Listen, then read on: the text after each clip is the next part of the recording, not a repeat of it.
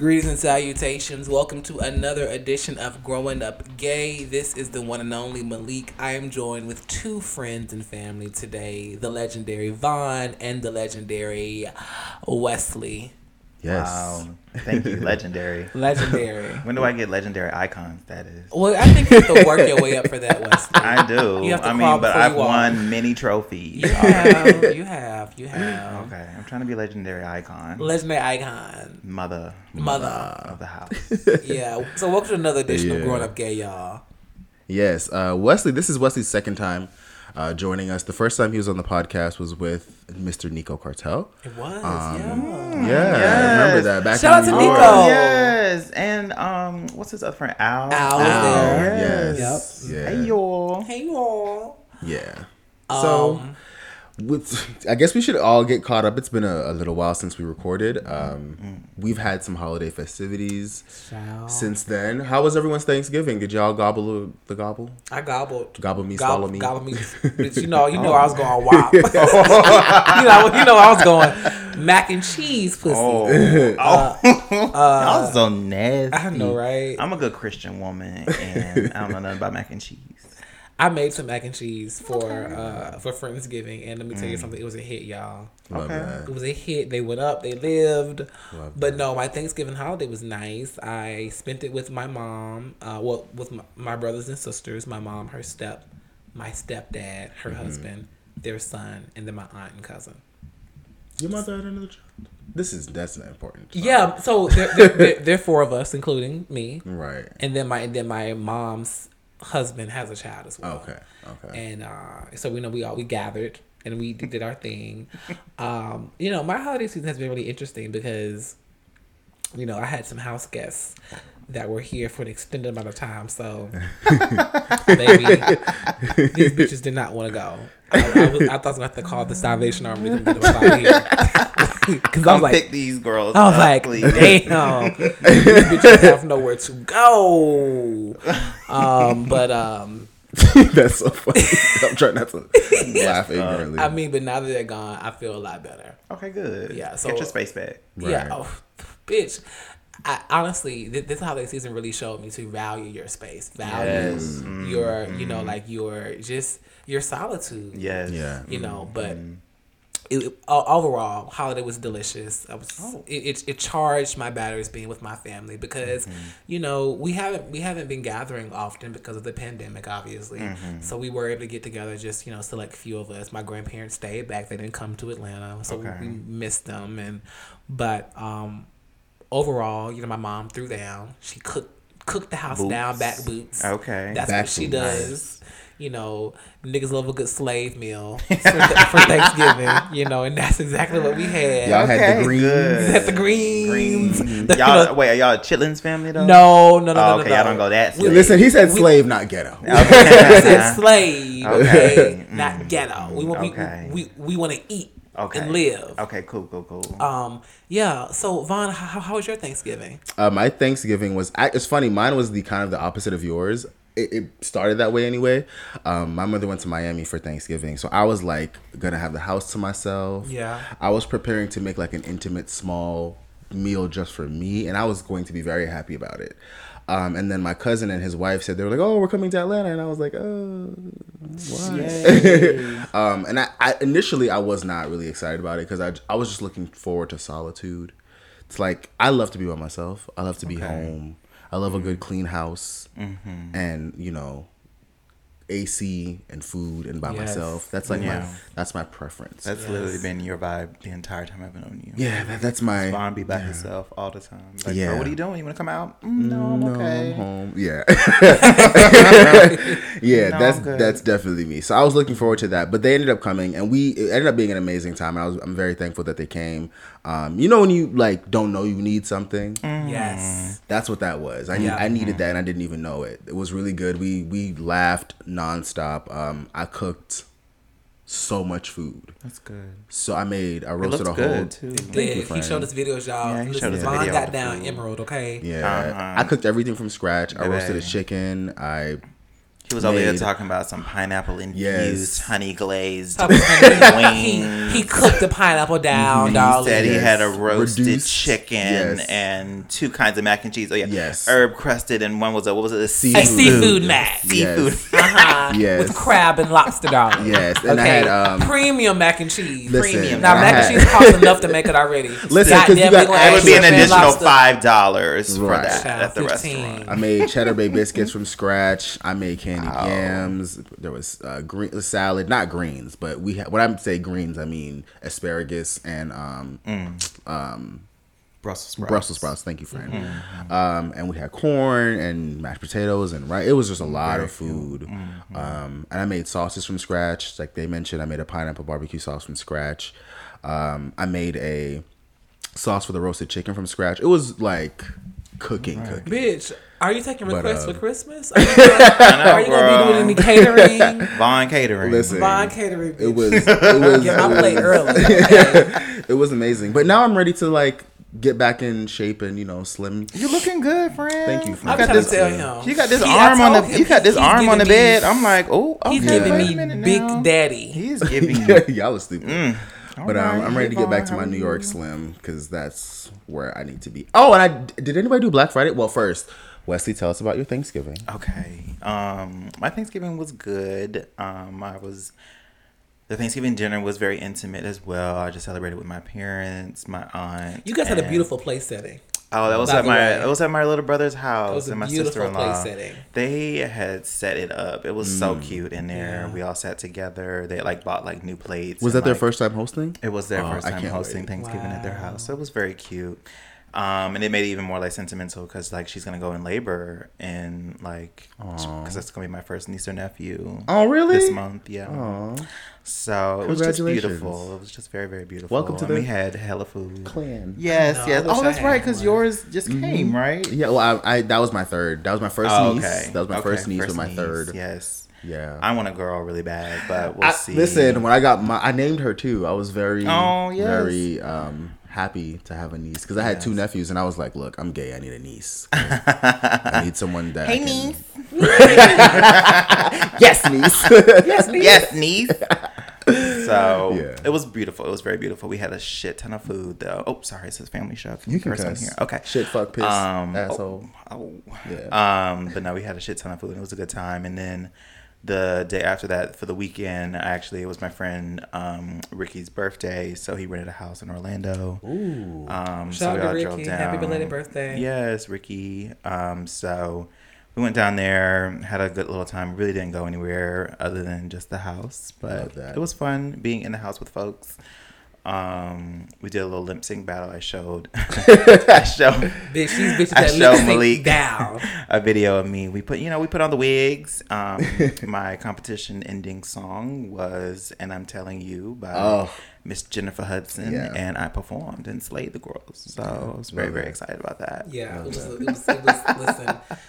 Wesley had on a black wig, and that wig was shaking. In true Jennifer fashion. Holiday. I was gonna say holiday. Yeah, it was. I was definitely trying to channel more of the holiday version. You were giving me holiday, but to a Hudson vocal. Okay. Yes. And I prefer the Hudson vocal, but the holiday performance. Yeah. I think that's it's more apropos for that setting. Absolutely. Yeah. So I gave drama, but it was a good weekend just overall, just being able to chill with folks and spend intimate time with friends that you haven't just seen in a while. So it's been good. Love that. Did anyone participate in Black Friday? No. And buying anything? Mm-hmm. No, I didn't. This was my first time doing so since maybe 2016 or 2015. Okay. You went online and got everything? Yeah, because I don't have any winter clothes because I have gained a little bit of weight. So I had to buy some It's good weight though, baby. Thank you. I'm losing it, but thank you. I had to buy some stuff, and I'm on my Santa Claus shit. All my nieces and my nephews. That's so cute. Okay, bitch, my list is on the way. Okay, me too. So I already got my list ready to go. So. I've been buying everywhere. So it was good though. I got some good. H&M came through. They did. Okay. Yes, and I'm trying to as I get older, I'm trying to steer less in the high street and more into pieces that'll last longer than 2 seasons. Sure. But here's the thing. I'm sorry. I have lots of H&M. You guys are going to stop dragging H&M. No, it's not. Because H&M has, I know they're fast fashion. It is fast fashion. Listen, it works. But my stuff has lasted for years. I was literally just about to say that. I was just going to say, when I say that doesn't mean I won't be purchasing from fast fashion. Okay. I just have a bad habit of spending a lot of money in fast fashion and then not wearing it. Or not taking care of it because I don't value. Oh, this is a $20 shirt. I don't give a I've definitely been the girl to have some fast fashion and take it to the cleaners and have them stitch it back up for me. Yeah. Listen, because American Eagle, I don't give a fuck what anybody says. But for anybody over there, many men with thighs or an ass that rub together. Listen, American Eagle jeans will get you. American Eagle jeans will get you right. Yeah, I'm a Top Man person myself as well, but but Top Man will Top Man has gotten a little too expensive in my personal opinion for the quality. All that shit is too expensive for me. But yeah, but all I'm saying is I might be wearing $400 cologne and a Jordan shoe, bitch. But the jeans will be from American Eagle. A high and a low. A high and a low. We love a high low. A high and a low. And it's no Chloe and Halle. Listen. I think that takes us into our Get It Together. So Get It Together is a section of the show when we all sound off on something that's happening in our life, a societal-based tip, a health tip, a mental tip, whatever kind of tip is resonating on your spirit. This morning I woke up to Iyanla Van Zant. She was doing a Facebook Live and she was asking people what not on my watch. She was asking people what they felt grateful for. What were they? I'm sorry, proud of. I was about to start saying what were they grateful. Proud of? Mm-hmm. And there were thousands of folks in the chat just spewing off what they were proud of. That's a great energy. And she was reading some of the responses. Folks were saying, I'm proud of just waking up this morning. I'm proud of making it through the pandemic so far. I'm proud of actually growth, because a lot of people were saying, I've grown but I've fallen back. And she said, no, you've grown. Right. Yeah. So be proud of that. So ultimately, I just want to say, I want us to kind of go through what we're proud of. So personally, I'm proud of this year. I've been talking about a lot Amador. We've just done some amazing things this year, and I'm just proud of that. I'm excited about that because I didn't expect to do those things, and that they happened in spite of a fucking pandemic. I'm proud that I'm out here looking for a job. I'm actively interviewing. I'm actively applying myself, and I'm also proud that I can actively tell myself, I know I'm not where I want to be, but I'm proud that I'm working to get there. Come on, friend. High five me. You're staying diligent. And I'm staying diligent. Yeah. Because just that live reminded me that it's the journey. It is. It really is the journey. It really is. And I'm proud to just to say that I'm alive, I'm moving, I'm grooving. I'm proud to say that I'm acknowledging my feelings. I'm acknowledging the sadness. I'm acknowledging the triumph. All of the things. I'm sitting in it, standing in my shade, standing in my sunlight. I'm proud of it. You know what that is? Tell me. Growth. That's growth. That's growth. That's the growth. And we see each other. Right. So my Get It Together this week, you guys, is to just, yell out loud what you are proud of to yourself. And when you have the most sincere moment, this morning I was cleaning up my room, looking in the mirror, and that was the moment that came to me. But I think you should find a moment that feels good to you and just yell out what you're proud of. It's beautiful. Yell out more than one thing, because there are so many things that we to be proud of. Yeah. So yell out more than one thing. Yeah, I was earlier this year, and I really should get back to it, but I was starting to try to do more like journaling, and I was telling myself that like every day I wanted to write down 5 things that I was proud of every day, because there's always 5 things. Yeah. There's always 5 things. Because first of all, you wake up with about 3 of them. Absolutely. To be awake.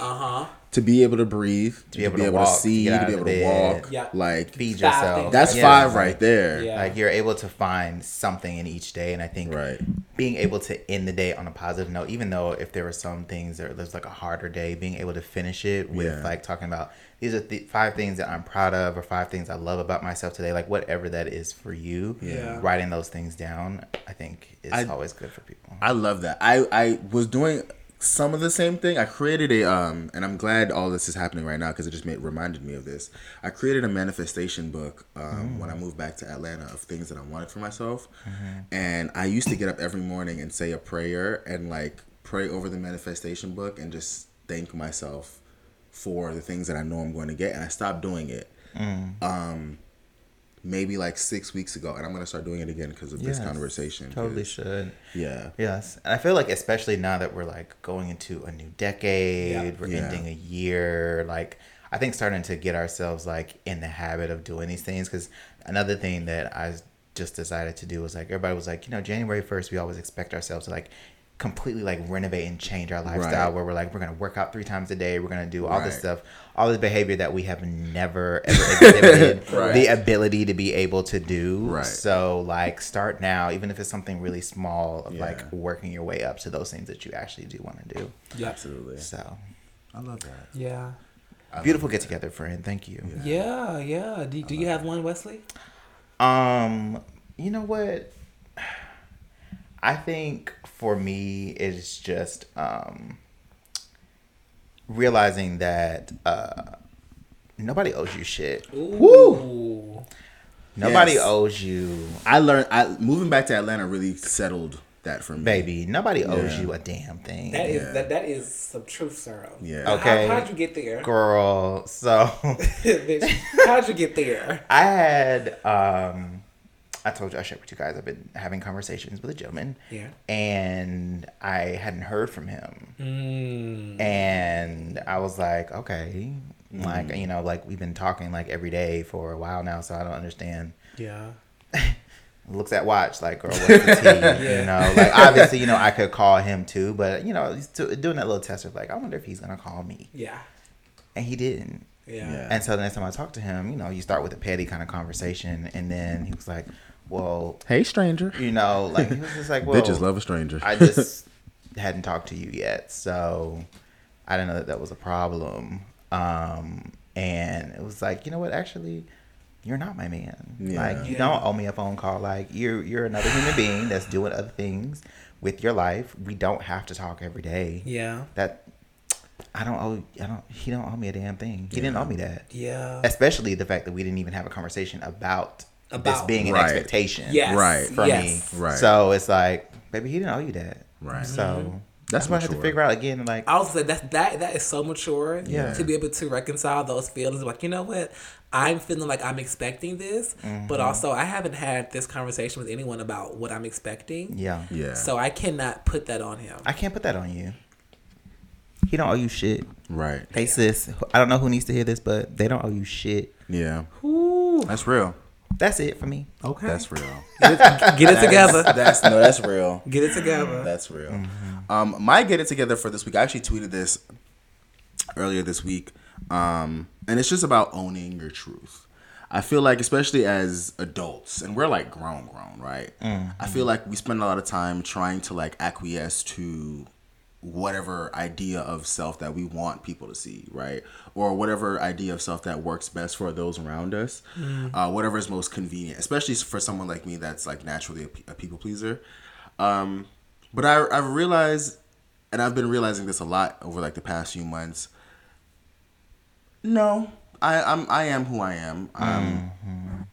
Like yes, I'm a little bougie. Yeah, I was gonna say, are you gonna tell us what you do? Yeah. Yes, I'm a little stush. I'm a little judgmental. Yes, I'm shady.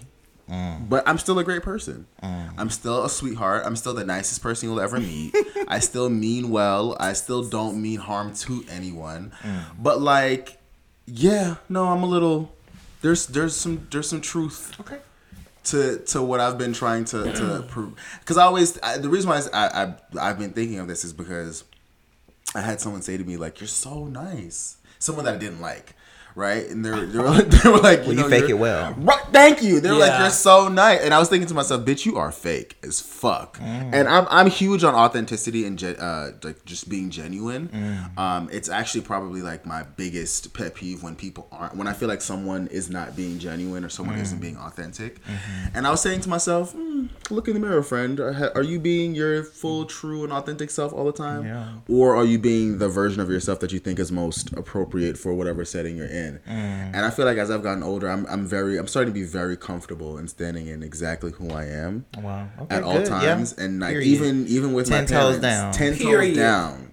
Even with my parents, I've been having certain conversations with my parents where I'm like, I starting at the conversation like, well, I'm grown. Yeah. So here's my grown opinion on whatever we're discussing or whatever's going on in the family. Yeah. Like I'm no longer, passive, unnecessarily. Like I'm just standing one squarely and 10 toes down in all of who I am. And there's gonna be people that don't like certain parts of that. And guess what? That is their business. It is their business. Not mine. Not yours. Not at all.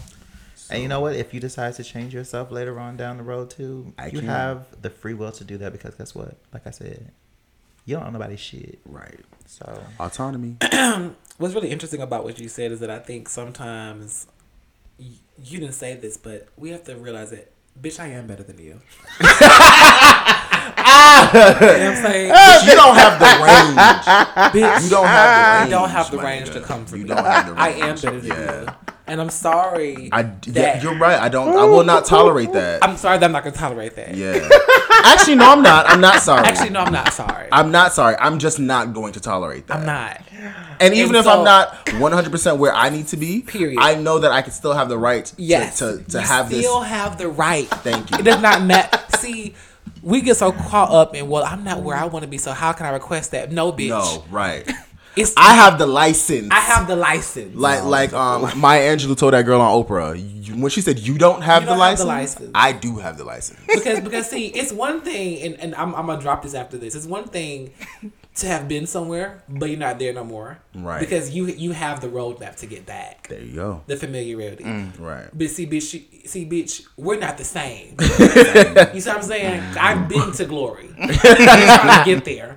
So don't play with me. So to your point about, accepting that, hey, I'm a little judgmental. I'm a little switch sometimes. That's a part of who you are. And I think that's your power, that you realize that, and that does make you different. Right. Thank you. With that being said, we're going to take a short, quick little break. And we'll be right back with this week's Growing Up Gay. Hey y'all, it's Vaughn. Before we dive into this week's Growing Up Gay, I just wanted to remind everyone to please rate the podcast on iTunes and Spotify. 5-star ratings and comments help to grow the show, and we would greatly appreciate it. Now, back into this week's episode. All right, you guys, we are back with this week's Growing Up Gay. I'm here with Vaughn and Wes the Best. Hey. So this week I wanted to have a conversation around club culture and the importance of queer men, queer people, people of color specifically, having places of refuge. And I wanted to have a candid conversation with Vaughn and Wesley about what club life has means to them, what it means to their friends, and how it has impacted their lives, and overall, what they think of the references and the relevance of club life. And so for me, I remember when I first started going to the club, it was 2009. I was 18, and my first club was a club in Atlanta called Chaparral. It was like a Western bar, and it was my first time I ever saw men j-setting. First time I ever seen drag queens. The Chap. Bitch, the girls know about Miss Shap. Chaparral was a national club. You going to the Chap? We going down to the Chap, bitch, the Chaparral.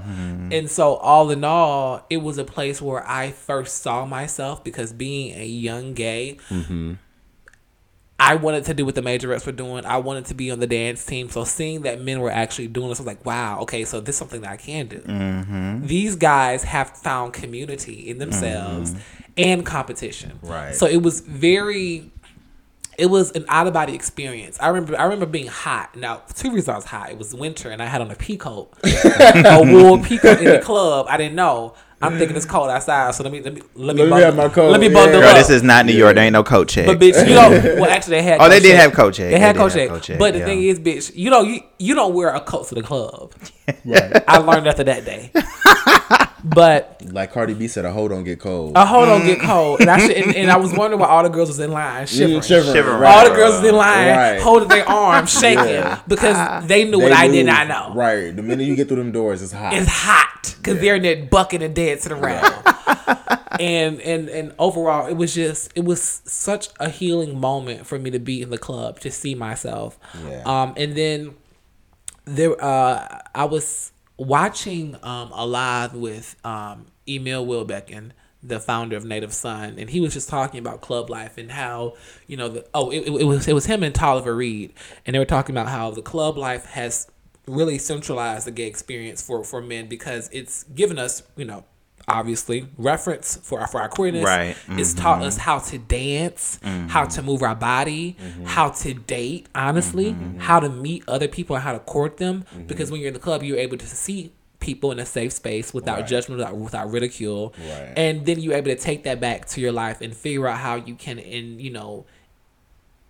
intertwine these two worlds, this new club world where people are being free, that they're being themselves, and then this world where you know nothing about this club life. Right. And so I think overall I wanted to just talk about, what does that mean to you, the club life? What has it meant to you? And why is it important? Wesley, what's the first time you went to the club? How old were you? Where were you? Give us the scene. Give you the scene.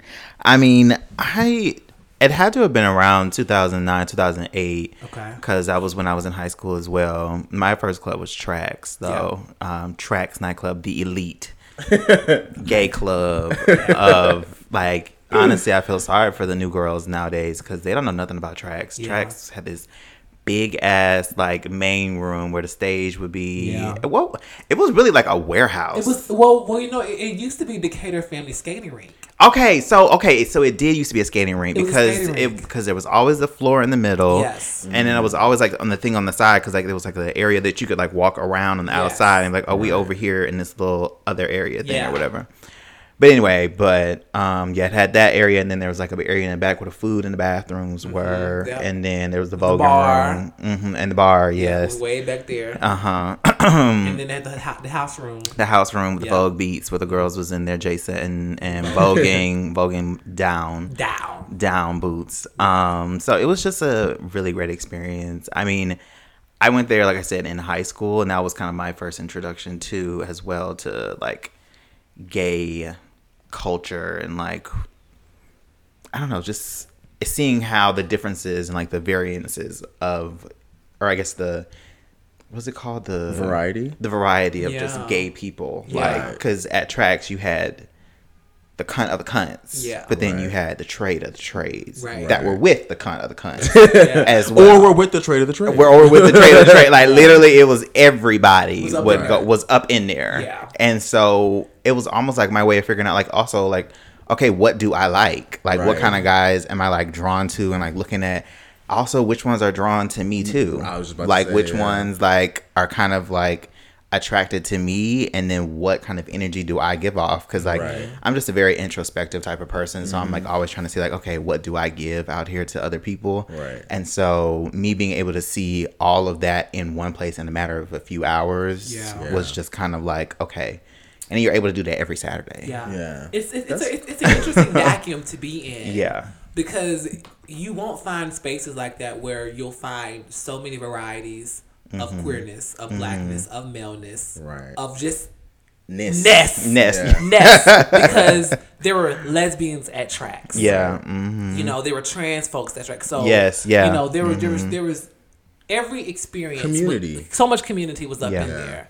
And I feel like it almost even like for me, because that was also when I was in the chat rooms real heavy. So I was on BGC Live, I was on A for A, I was on Tagged, and all the MySpace girls too, if you were dibbling and dabbling in that world, but like that was like a space where I'd be like, oh, we're going to Trax tonight, do you want to meet up? And like that gave me, I guess, a safer space to meet people Yes. like that Absolutely. versus like Somebody even else, though when you I don't did do some of those turns of like me being in this parking lot at this house, which is just so every time I think about stuff like that, I'm like, Wesley, what were you doing going over strangers' houses? And you was lying to people because you wasn't telling people where you was going because you wasn't even out like that, and you were so young and so stupid. So, that's so dangerous. Please don't do that. If you're listening to this, please don't do that, or tell somebody where you going. But anyway, Vaughn, what has club life, club culture been for you? My club experience is actually really different, especially growing up in South Florida. I don't know. Did y'all go to teen clubs? Yes. Okay. I did not. No, I did. Okay. I went to teen clubs. Yeah. For me, I have like kind of the opposite experience. I started going to clubs, quote unquote clubs, at like 12 and 13. In South Florida, there was Galaxy was a skating rink. Right. And then there was 619. And then there was another teen club. So there was essentially 3 different teen clubs. Galaxy, although it was a skating ring, was the club experience for us at that age. Yeah, can you explain a teen club? For me, Yeah. like, what do you do? There's no drinking, I'm assuming. Right, so y'all just be listening to music? Or? Right. And dancing. And like dancing. there was one that was 13 to 17. There was one that was 16 to 19, and then there was one that was Galaxy was like it was a regular skating rink, but it turned into the club. So I had those were my first 3 experiences, and like it was very serious. It was get dressed. Like growing up in South Florida, I was really grown at a very young age. Like really grown at a very young age. I didn't have a curfew. I had my father always gave me money, so I always had money. I would always like fly. I would go buy new shoes, and like it was a whole moment. And I remember when all my friends and I, we had our first cell phones, so we thought we were like them niggas. Right. We thought we was Mr. Bitches, Right. because it was a whole experience. It kind of the same thing. I mean, that was for me was when I would be like, okay, there's other queer people, because I would see it. Right, it would come out unintentionally. It would come out when people were dancing. It would come out when people were congregating. It would come out when people were just having a good time because their guard would be down. Right. Yeah. Right. So that was my first club experience at that age. And what then, time would these places close though? Like 11, 12, 1. Okay. Yeah. Wow. They had the kids out. Yeah, 11, Yeah. 12, 1 is when. Oh my. So they had the same thing here in Georgia. Okay. I would go to teen. Where was these at? So I remember actually the step team that was on. We hosted a teen party as a fundraiser, at like a warehouse somewhere off like Lithonia Industrial, like Panola Industrial, or somewhere over there. Okay. And it was, exactly what Vaughn is saying, dancing. Lots of candy, lots of little sodas. I was gonna say, okay, so the bar was the sodas bar was and the water. concession stand. Sodas and water. Yeah. The bar was a concession stand. Funny enough, at 619, they would have sparkling drinks. Oh, So it was mocktails. It was really like a club experience. Like, I am weak. the whole pull up to the club, especially because that was the 16 to 19 one. So like people drove there. I was gonna say, so y'all parents dropped y'all off at the too? other ones, and then for me growing up in South Florida, a lot of my friends were white. So like their parents didn't give a fuck. Like their parents was dropping us off, and like people was fighting outside. Like it was really the club experience, but at a younger age. So for me, when I got to the actual club age, I wasn't as pressed to go out. Also, I didn't want to go to straight clubs because I knew I was gay, and I'll be honest, I didn't feel comfortable going to gay clubs because I was very fat. Right, and for me, my whole experience when I saw the gays going to the club, it was that competitive, dressed, Yeah. the girls are going to. We're coming out to stunt on you hoes. Exactly, right. And I was like, I don't want to get showered on. A bitch didn't want to end up in the rain. You know what I mean? So I actually avoided the club purposely for a very long time until I moved to New York. So New York for me was my resurgence of that.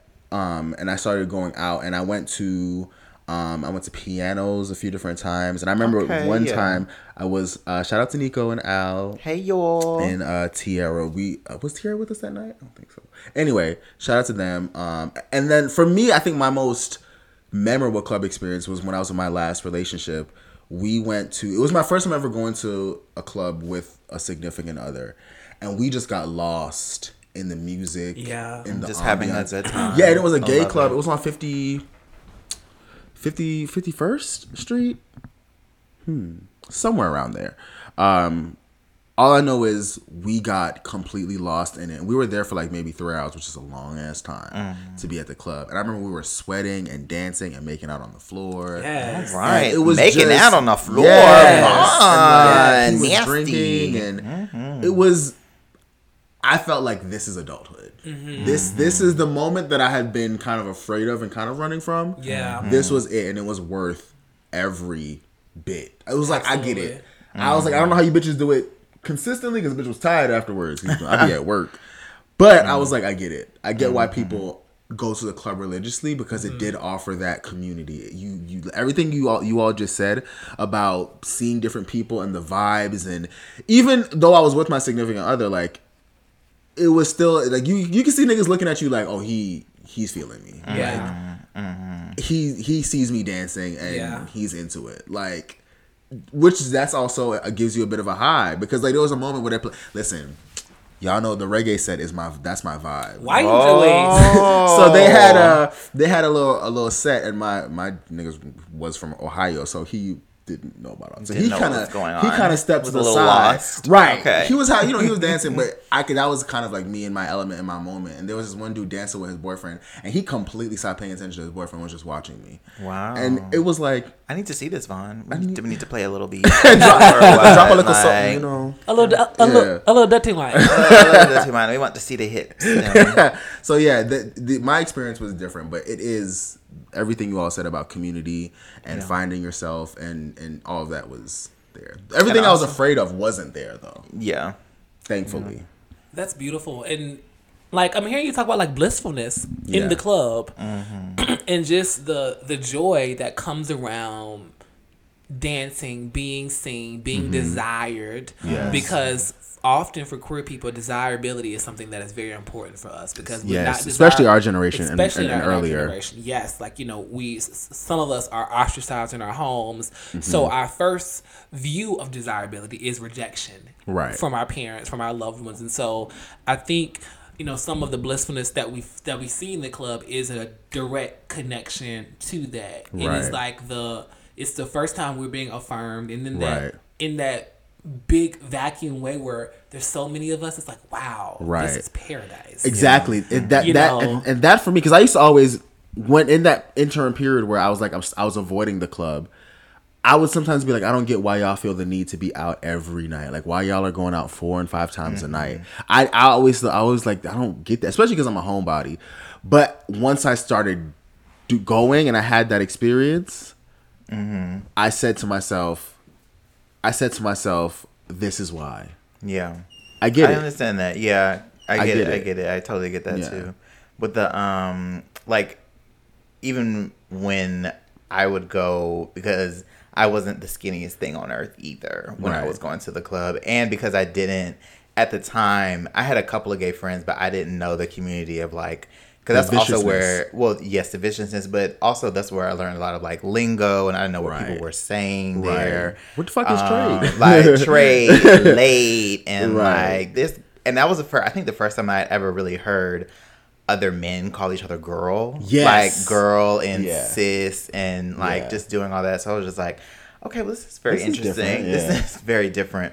But anyway, me being a larger girl at the time and really not owning myself or really knowing how I wanted to dress or anything like that too, I think that kind of like gave me a sense of understanding what I wanted to look like. Like I said before, like what I wanted to give in the club, like who I wanted to be. Like what clique I wanted to be a part of, because you would see in the clubs there would be this group of people that would be over there. You would see this group of people that would be over there. Definitely. And then you would see this other group of people that would be over here. And so it's like, okay, what clique do I want to be a part of? Which line do I want to be joining? Because, you know, there was the girls that were out in the front at 10 o'clock, 10:30 in the afternoon, because they were trying to be front in line because they did not want to pay to get in. And then there were the other girls.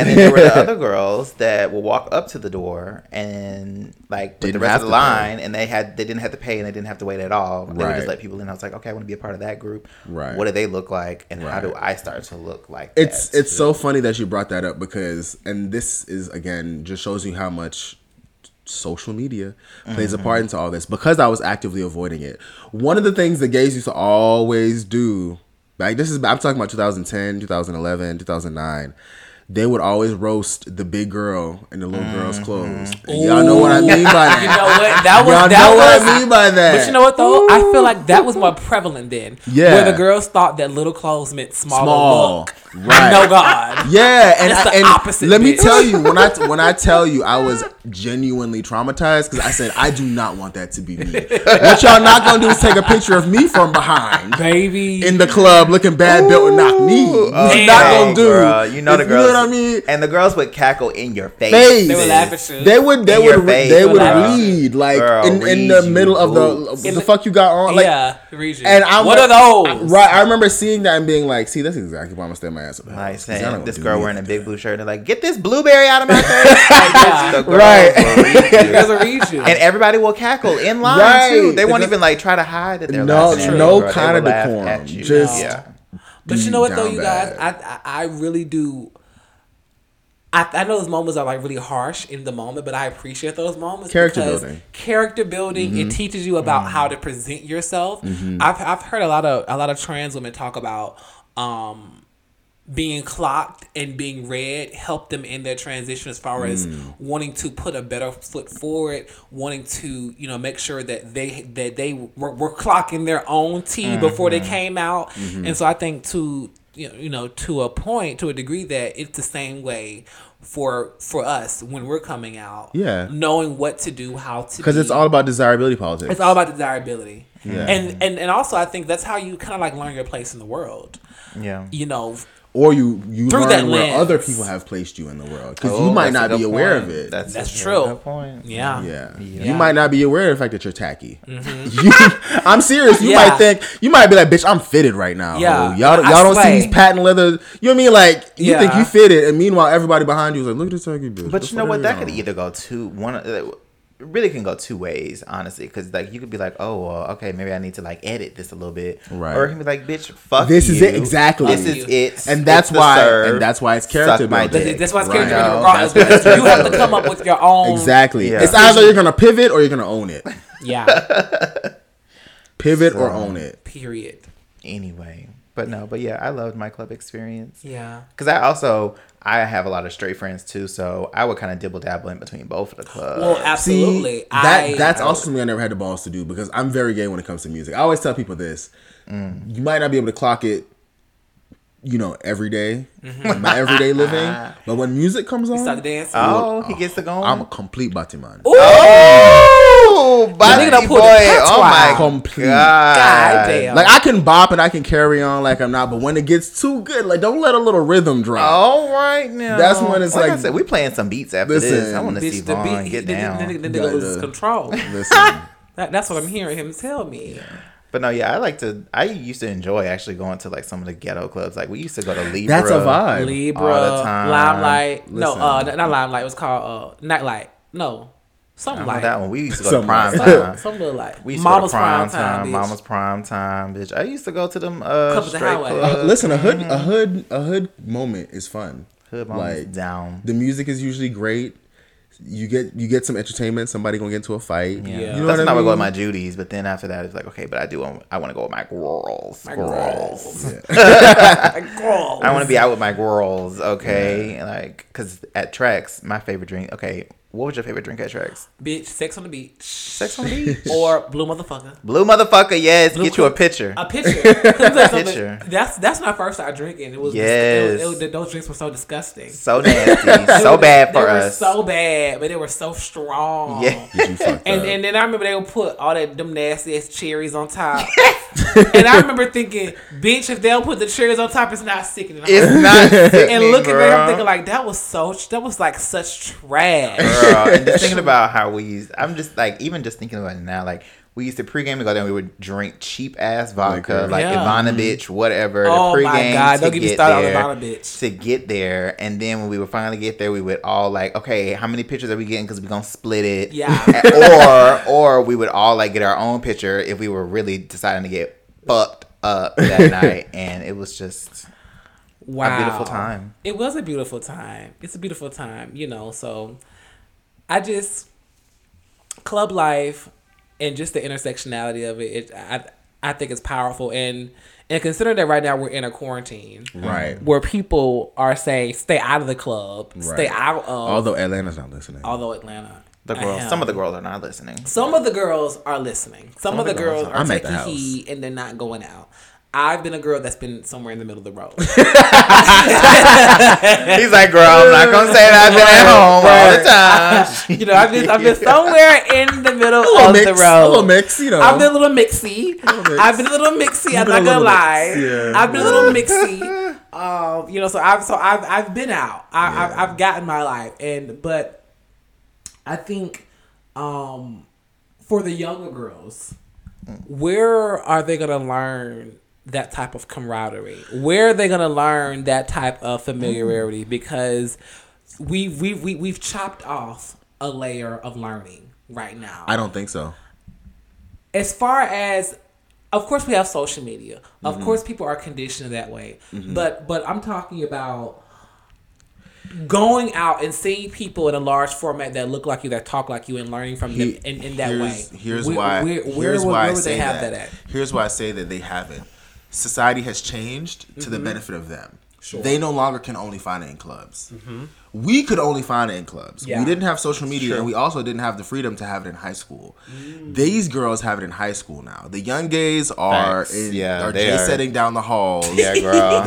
Seriously, they are dating. Yeah. They're dating. They're coming dating out of trans somebody at 5 years old. Thank girl. you. Like, they're dating somebody on the basketball team. I'm happy for it. Because the reality of it is, for queer people, wherever you fall on that spectrum, whether you're a cis transgender heterosexual person or you're non-binary, for us, and why I specified our generation and older, we didn't have that in everyday life. We had to conceal it everywhere, unless you were bold and brave and you were we lived like most of us couldn't. Yeah. We had to conceal it everywhere. We had to conceal it at work. We had to conceal it at school. We had to conceal it at home. We had to conceal it even in our friendships. Yeah. So it was going to the club where that freedom and that escape, or unless you were into the ball scene. Yeah. It was, that's where the freedom was for us. That's where our exhibitionism, that's where our living was.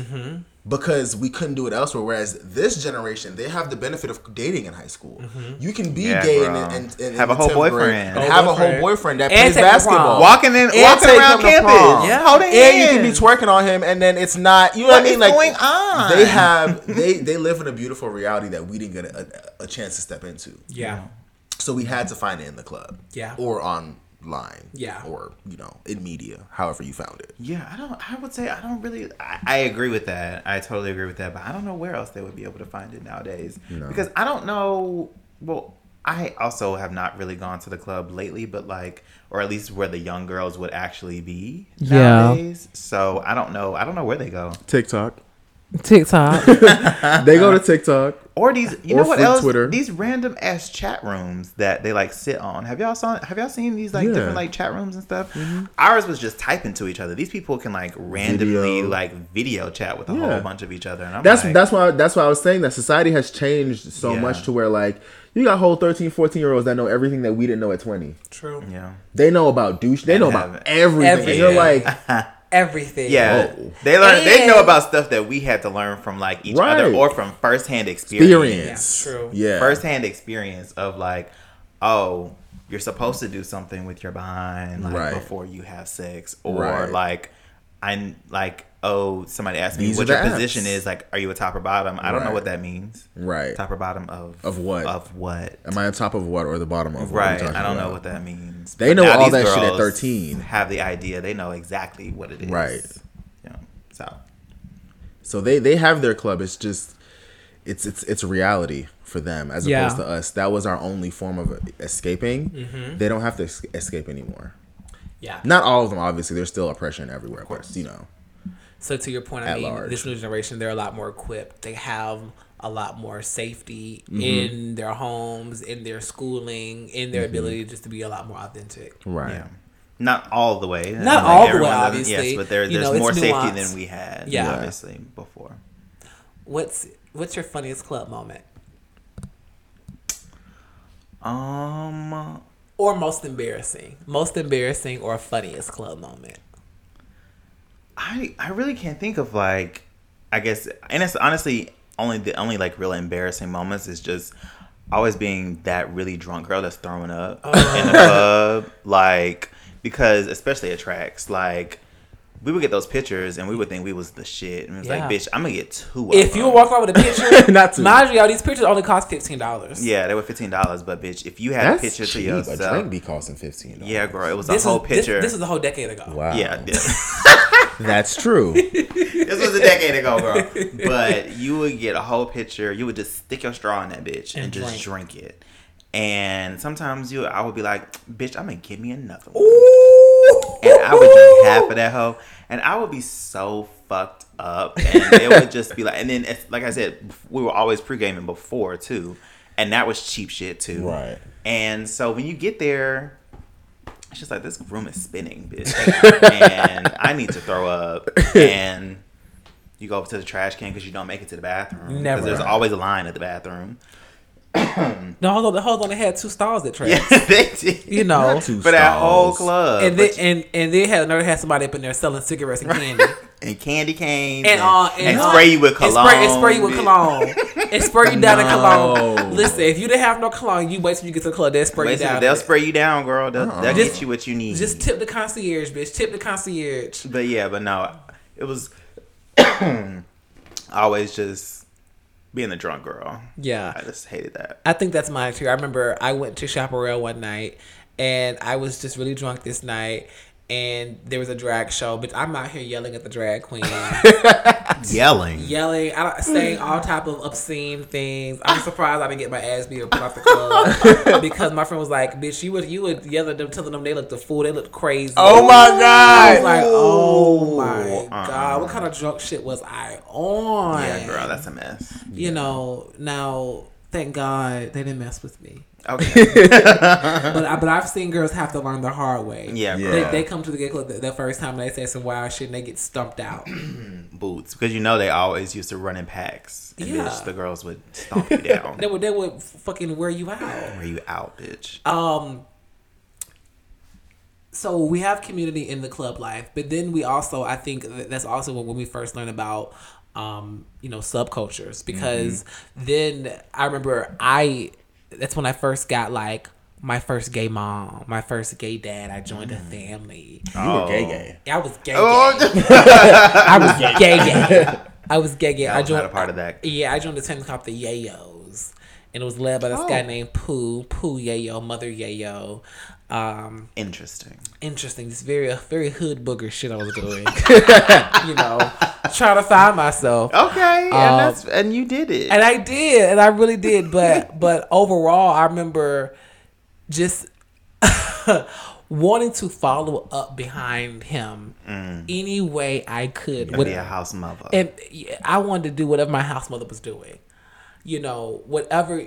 And that's when I learned about scheming and scamming. That's when I learned about how to get over on a bitch. That's when I learned about being slick. because I was a culture girl. I was from Decatur. My parents, they worked. Yeah. I'm from suburbia. So coming out and seeing this new way of life where people are being, a lot more slick and being tricksters. They had to fend for themselves. They had to fend for themselves. So, excuse me. It also, again, we're talking about help condition me to a life where these bitches are not gonna fuck with you. You're gonna have to get it for yourself. Yeah. So I get learned it out the mud. Yeah, I learned that from those girls that, oh wow, these bitches, they ain't got shit. So they're gonna find so they're gonna find some shit. And so that was a huge eye opener for me, going to the club, learning that people live completely different from me. Because before the club, I would have thought that I was the only one, and that I was living this singular experience, right? And that my parents continued to affirm to me that that was the reality, that it was just me feeling this way, and that I was going crazy. Yeah, but you're then different. You're ostracized. Exactly, exactly. You're outside of the norm. How did the club reinforce individuality for you, for any of you guys, and reinforce just boldness and freedom? You know what? For me, because I have, like I said, I have a different club experience. It started for me at a younger age, and it wasn't in sexuality. It was in culture. Because growing up in South Florida, there was a lot of us, and by us I mean West Indian people. There was a lot of Trinidadian, Jamaican, every kind of can.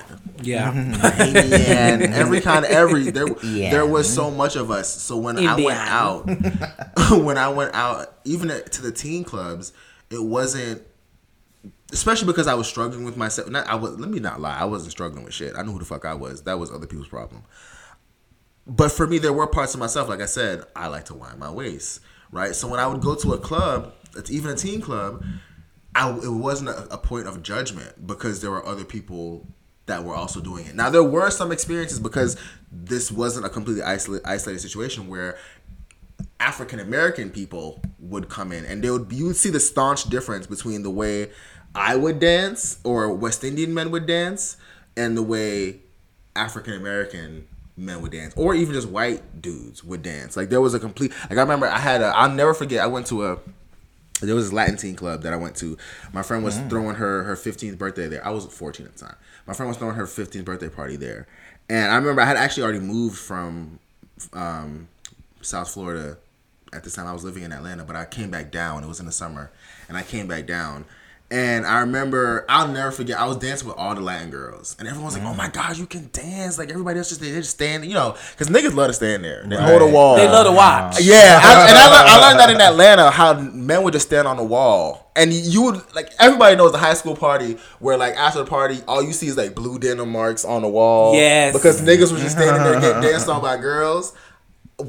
I'm dancing with you. I'm not just going to stand there. So for me, that was a sense of community and the sense of self that I found there. And also in going to like teen clubs when I was younger, my friends and I, you can tell us shit. Yeah. Oh, okay. You couldn't tell us. You couldn't tell us shit because we was clicked like very down. Very. You can't sit with us. Oh, like, okay. At 14, girls. at 13. That's what like, I'm hearing. Yeah, I'm hearing very mean girls. Yeah, like were you Regina? Great.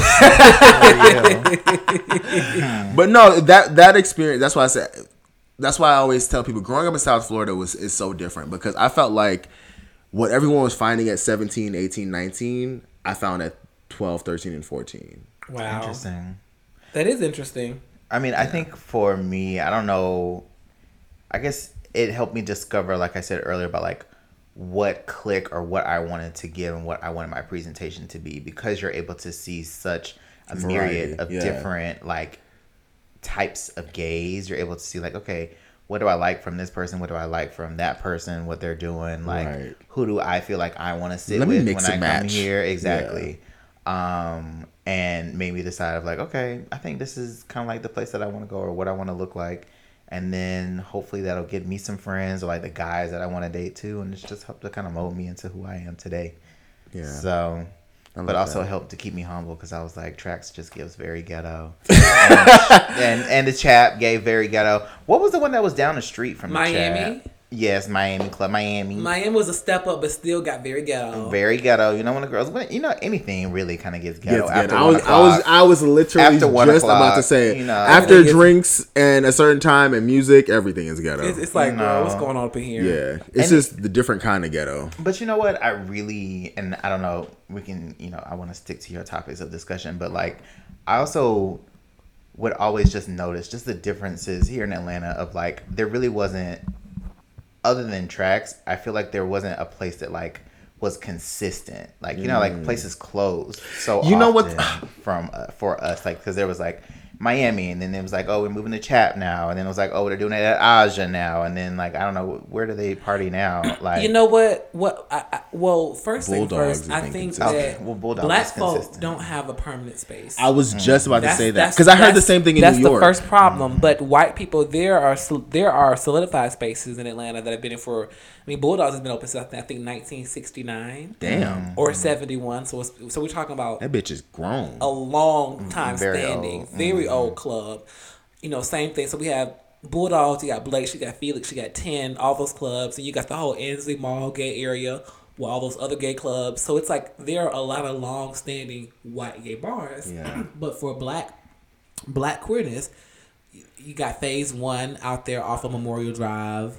Oh yeah, teaching me things. I don't know where these girls. You know, but there aren't any historically black bars. Yeah, that you know. That's a damn shame. What we do is for Atlanta, we go rent a venue and have a night there. Right, and have a night. Night. What they at on Friday? Oh, they go to this on it's Friday. A night. You know, it's this a night. On Saturday. So unfortunately, one thing that I think just to wrap the conversation up is I think one thing that would be really awesome that will reinvigorate club life for black queer folks, but also give it some longevity is when black club promoters begin to buy out these commercial spaces so that it's not just a one-off. Right. So that people really do find solidarity and real community so that it can grow and become, because I think the club is so much more than just freedom and learning, but it's also a sounding board for a community, without question. You know, and for things that need to happen, for advocacy, for outreach. You know? It's also like a place of uplifting and Yes. pulling each other up, because this is completely random. But Pretty Ricky used to go to the teen club that my brother used to go to. Tell me that. Okay, I remember you know that. what? I remember that. And I remember like they were friends with my brother's friends, and I remember that literally that teen club is why they popped in South Florida. They would go there that's where their music first started playing, and grime music in 04, come on. That's like everybody was grinding, right? 04, 05, I Listen. remember being in middle school, the girls was grinding on each other. We were very sexual. Yeah, and that's why that Pretty Ricky album, Blue Stars. Listen, that's the one. Grind on me. Relax your body, take your time on me. I'm a Christian. Nasty. But my point is, because of that club, and the community they were able to find there, and they were able to hand out their CD, and like that lifted them up. That literally made them pop in South Florida. And I feel like the same is important for us, for gay, especially gay black people. We need that, especially with gay black artists that are trying to like come up and do their thing. Having a space that is permanent and consistent, like you were saying, would be phenomenal, because I think it would offer that to the community. Yeah, I agree. Wow. Thank you guys for entertaining me with that conversation. That was great. Do you guys have anything you want to add to it? Any final words, final thoughts? Throw that ass in a circle. Please throw it in a circle. Yeah, girl, have fun in the club. Have fun in the club. Kiss somebody in the club. And also, they don't only fight in Atlanta. Stop that. Oh, they do not only fight in Atlanta, and also stop shaming niggas for coming to Atlanta and going to the club. Because let's be clear, it ain't too many places you can go in the country and have a good time for gay black folks. True. I've traveled to Dallas. I've traveled to Houston. I've traveled to New York. I've traveled to Chicago. I've traveled to Miami. I've been to Vegas. It's not that popping for gay black people. She is not that girl. She's not that girl. Atlanta's where the gay black girls come and they get their lives. So, period. Moving higher in the program, we have our grown and gay section, and Mr. Vaughn will lead us in that. So, if this is your first time listening to the show, or if you haven't listened in a while since we've curated this grown and gay segment, the grown and gay segment is where we, as a collective, discuss topics that are a little more mature than what our growing up gay segment is. Something that can be a little bit, salacious. Salacious. That was a good word. That's a good word, friend. That's a good word. So, for this week, I wanted to discuss, what's your price? Ooh. What's my price? What is your price? So the topic, like I said, for this week is what's your price? And it's how much would it cost you to do things outside of your normal parameters? as we saw, Jeffree Star had that tall, handsome young man walking around with him. And a lot of people were very confused because why did Skeletor have a athlete, a former NBA athlete? What was that about? And then, it came out that the young man was just employed, for hire. He was a contracted lover, So, and also there's also been the topic of, the girls that go to Dubai and get shat on. And like, Excuse me. Hold on, wait. The girls are going over to the UAE to get shitted on. Listen, it's been well known. It's well known that women would be getting flown to Dubai, and a lot of your favorite IG baddies, especially especially like 2012 to like 2016. That was like the peak of that when everyone was going to Dubai, and it was like, what y'all doing over in Dubai? And then we found out some of them were getting shitted on because that's something that the men over there apparently like to do. Now, what's your cost to let a nigga shit on you? Well, see, that's the thing. There's a lot of questions here, right? That's what I want to know. I want to get right into it. How much does it cost? Number one. Does it cost for a nigga to take a dunk on you? Okay, so because right now I'm outdone. So, no. Listen. So first of all, it depends. It depends. What kind of shit is it? Nigga, I'm talking about he's been... But you can't know that. Hold on. You don't know. You don't know. I'm saying because if it's diarrhea, we really gotta talk about it. You're not gonna know. Baby, it's gonna be warm. You have been... It's gonna get in my beard. Vaughn, you have been booked, okay?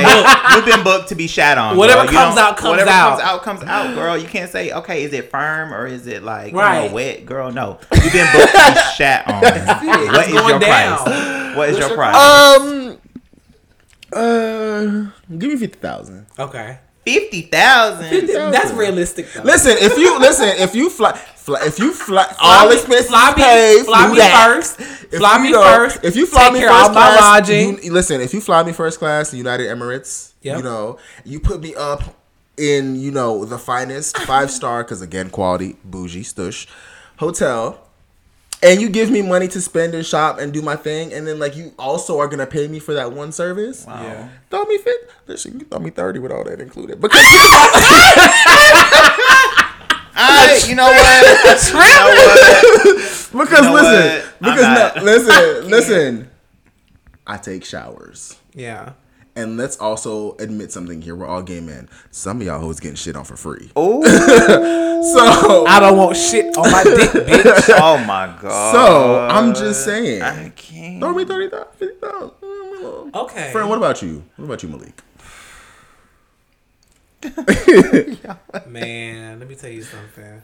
Somebody took shit on me.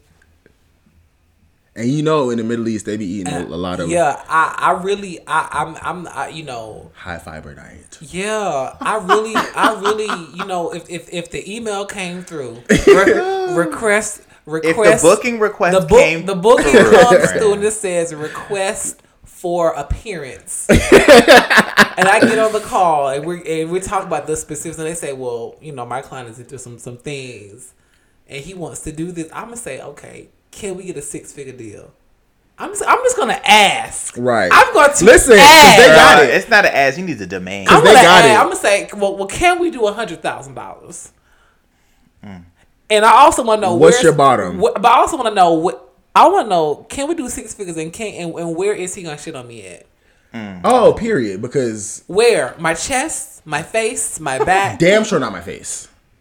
But see, I feel like that's what they want to do it. Because I feel like they want to shit as in your much face. money as I spend on skincare. I feel like that's where they want to do it. As much money as I spend on skincare. I'm telling you, these niggas are nasty. No, they're nasty. They have the money. They want to humiliate you. Y'all, yeah, that's what it is. It's humiliation. But what's your bottom dollar? My bottom dollar, I can't do it for less than 50.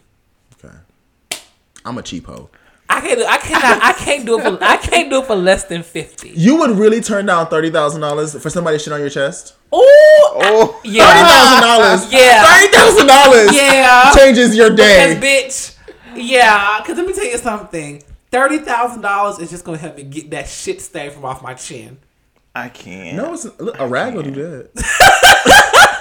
rag. Listen. A $5 rag. But think about it though, friend. Let's have a real conversation. This is not getting posted on social media. This is nobody's business. But no you one's and the gonna nigga. know. Well, you not taking 30,000. Okay, but I want my 50. But hold stacks. on, but you assume that. But just like how you said that the same girls that we did not know, some of our Insta baddies are going to Dubai, now all of a sudden you know that they are getting shat on to go over to Dubai and for a Dior bag. So now here we are. We know that those girls are getting shat on. That only became public knowledge after the fact. I'm saying after the fact. I'm saying if that 30,000 is gonna knows, be gone by the time this comes out, and then what are we gonna do? If nobody get shit on again? If nobody knows, listen, I'm well traveled. I've been to Dubai and nobody thought I got shat on. Okay, right? Good. So good. Again, if nobody's gonna know about it, I'm not turning down 30,000. Yeah, I'm not. What's your number, Wesley? Girl, I don't know. I'm sorry, sis. What's your number? I'm not into humiliation, sis. I know the girls are into it, but I don't know, girl. I would have to be real desperate. I'm sorry.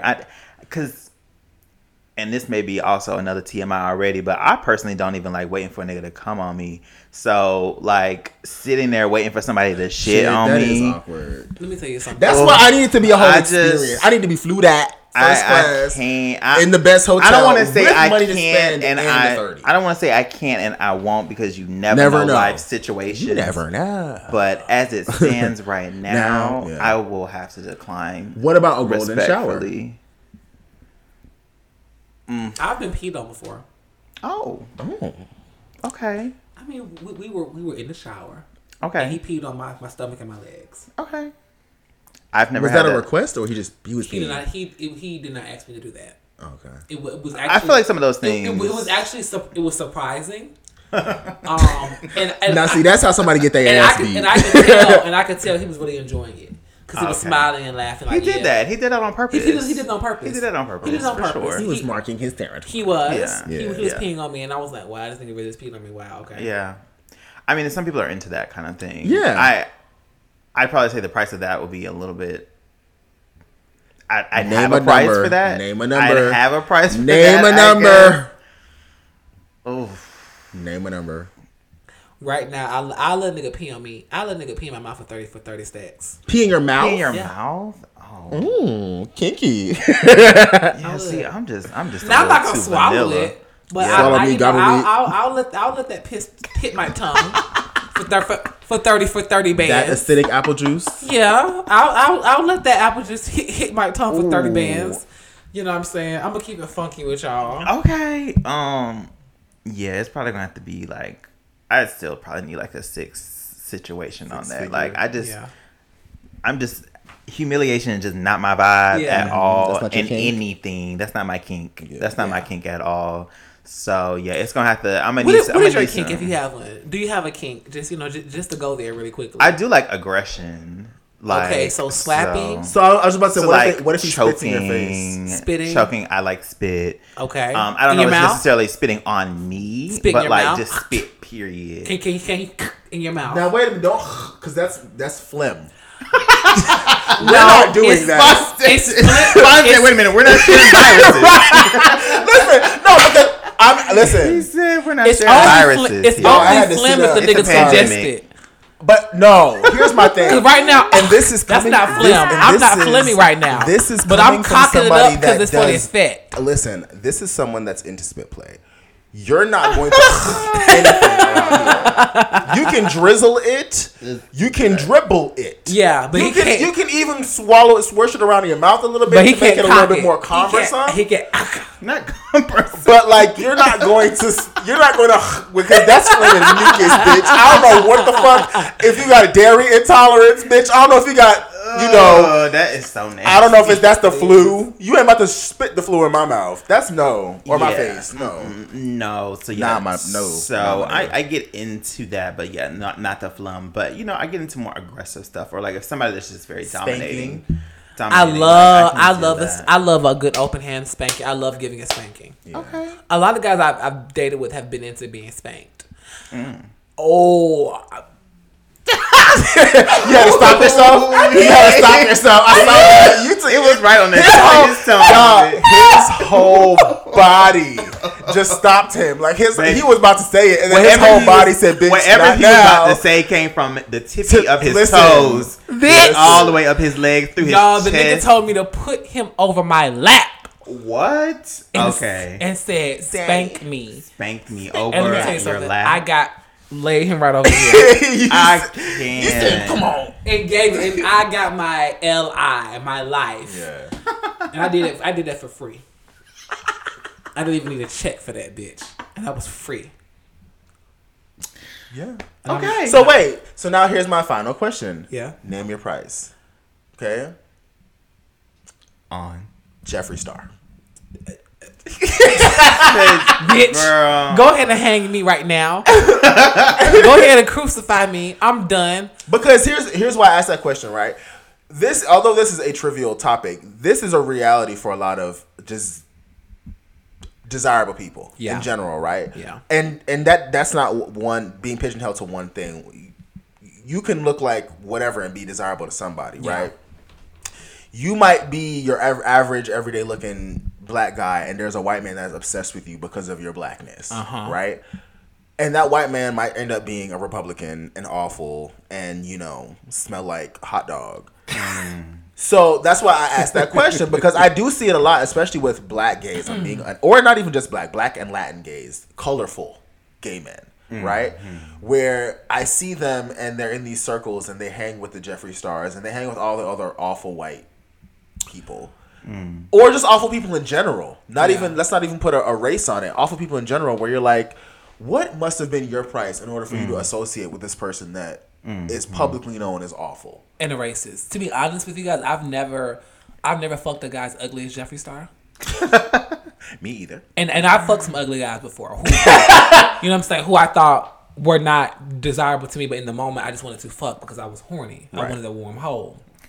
I've never fucked anybody as ugly as Jeffree Star. Jeffree Star looks like something that you found under your shoe. He looks like a mistake. After a long day walking in New York on a summer day. He looks like a mistake. He looks bad. Yeah. And I would fuck Jeffree Star for but you gotta date him, not just fuck. Oh, you gotta be seen with him. I wouldn't do it. That's why I asked that. I wouldn't do it because he's a non-racist. Yeah. And I feel like if I fuck with Jeffree Star, I would not be invited to the cookout anymore. Yeah. And I'm black. Well, here's the reality: you would, and based upon let me specify, right? And the reason why I asked that question, I chose him, is because there was somebody that I don't know at all, don't have any association with this person at all. That nigga don't even know I'm alive, but I have seen him over the years on social media a lot. He's popular. He's very good looking. All of these things, right? And I remember he's one of the gays that don't have a job but is very fabulous. You know, a bitch ain't never clocked in, but clocked in all the pieces. Period. You know? And I remember thinking, bitch, he's clocked in. Oh, listen, he's clocked in, all right. So I remember seeing him with Jeffree Star around the same time the other dude was. I mean, I remember thinking, interesting. Damn, y'all flow with the wind, boy. Y'all don't have no. Yeah. Like, you're either the price is really low or he's paying really well. Well, I also think, when it comes to Jeffree Star, and we can tie this back to the club life, we begin to see the classism, and we begin to see what's your cost in action. Yeah, absolutely. Because we start seeing, again, like I said, I was introduced to Scammy and Scheming then. Yeah. And so you begin... And escorting. And all of that. So you begin to see the different ways that people live. That's the real what's your price. Yeah, and that's what I'm saying. That's the real what's your price. So I think it really boils down to, classicism, who you are, where you come from, the money that you have, the access, right, and how you look, and if you want to use that to your ability, because often if you have it, you're not as pressed that other people. And you know what? That's what I was just about to say. A lot of this, like, name your price things. The reason why I feel like I can't answer is because, like, I don't need that right now. Yeah. I don't need that, so I'm good for me. But if I'm in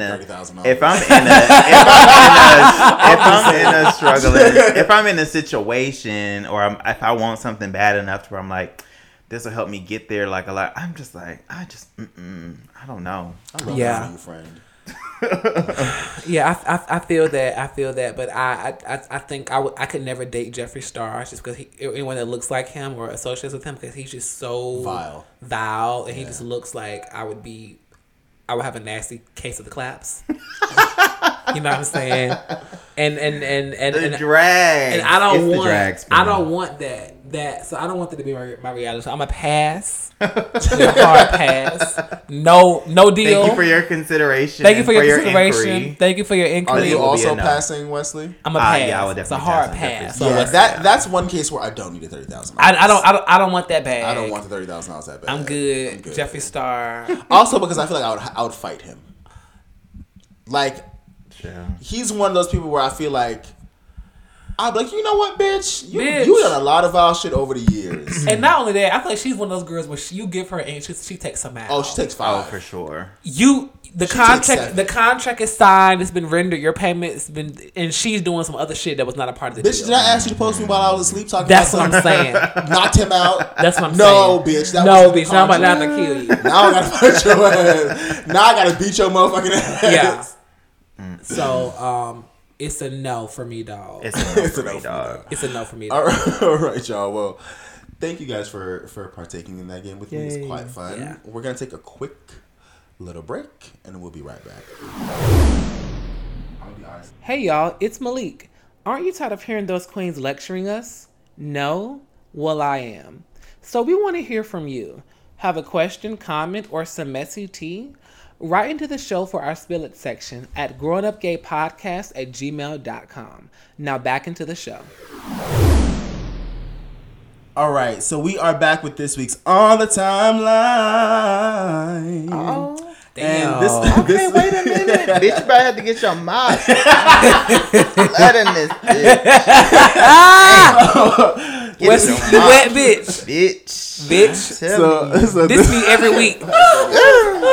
Oh, shit. So this week's On the Timeline, if this is your first time listening, On the Timeline is our throwaway segment where we discuss celebrity topics, things that we don't necessarily care about that's going on in society.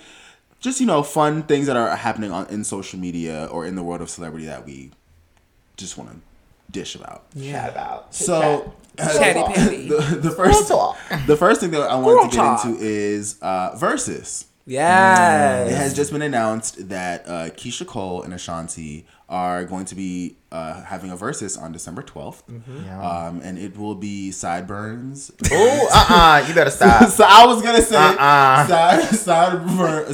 Sideburns versus a Blunt Orange Bang. Yes. Who are you, Team Scoot or Team Keisha? I'm definitely Team Keisha.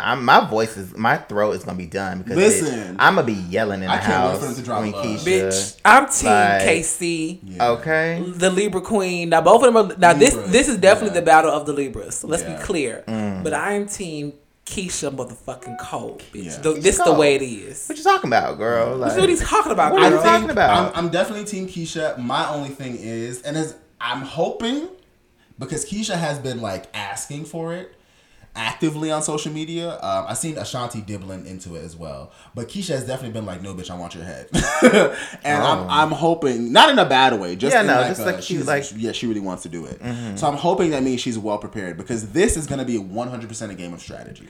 Straight up strategy. 100%. Straight up strategy. Because Ashanti has a good 5 to 6 songs that Keisha can't touch. Can't touch. Now, hold on. I might say 3 to 5, not 5 to 6. Foolish. My days will come without you. Okay, boys, I hear it. Burn that. So Ashanti needs to burn that. Don't drop Foolish and then drop Love, because you're going to lose. Yeah. Although I love Love. Yeah. That's my shit. I was screaming it on the school bus. Let Foolish go. Let Foolish go. Foolish that's right. That's a win. And then I would probably also say, what is it?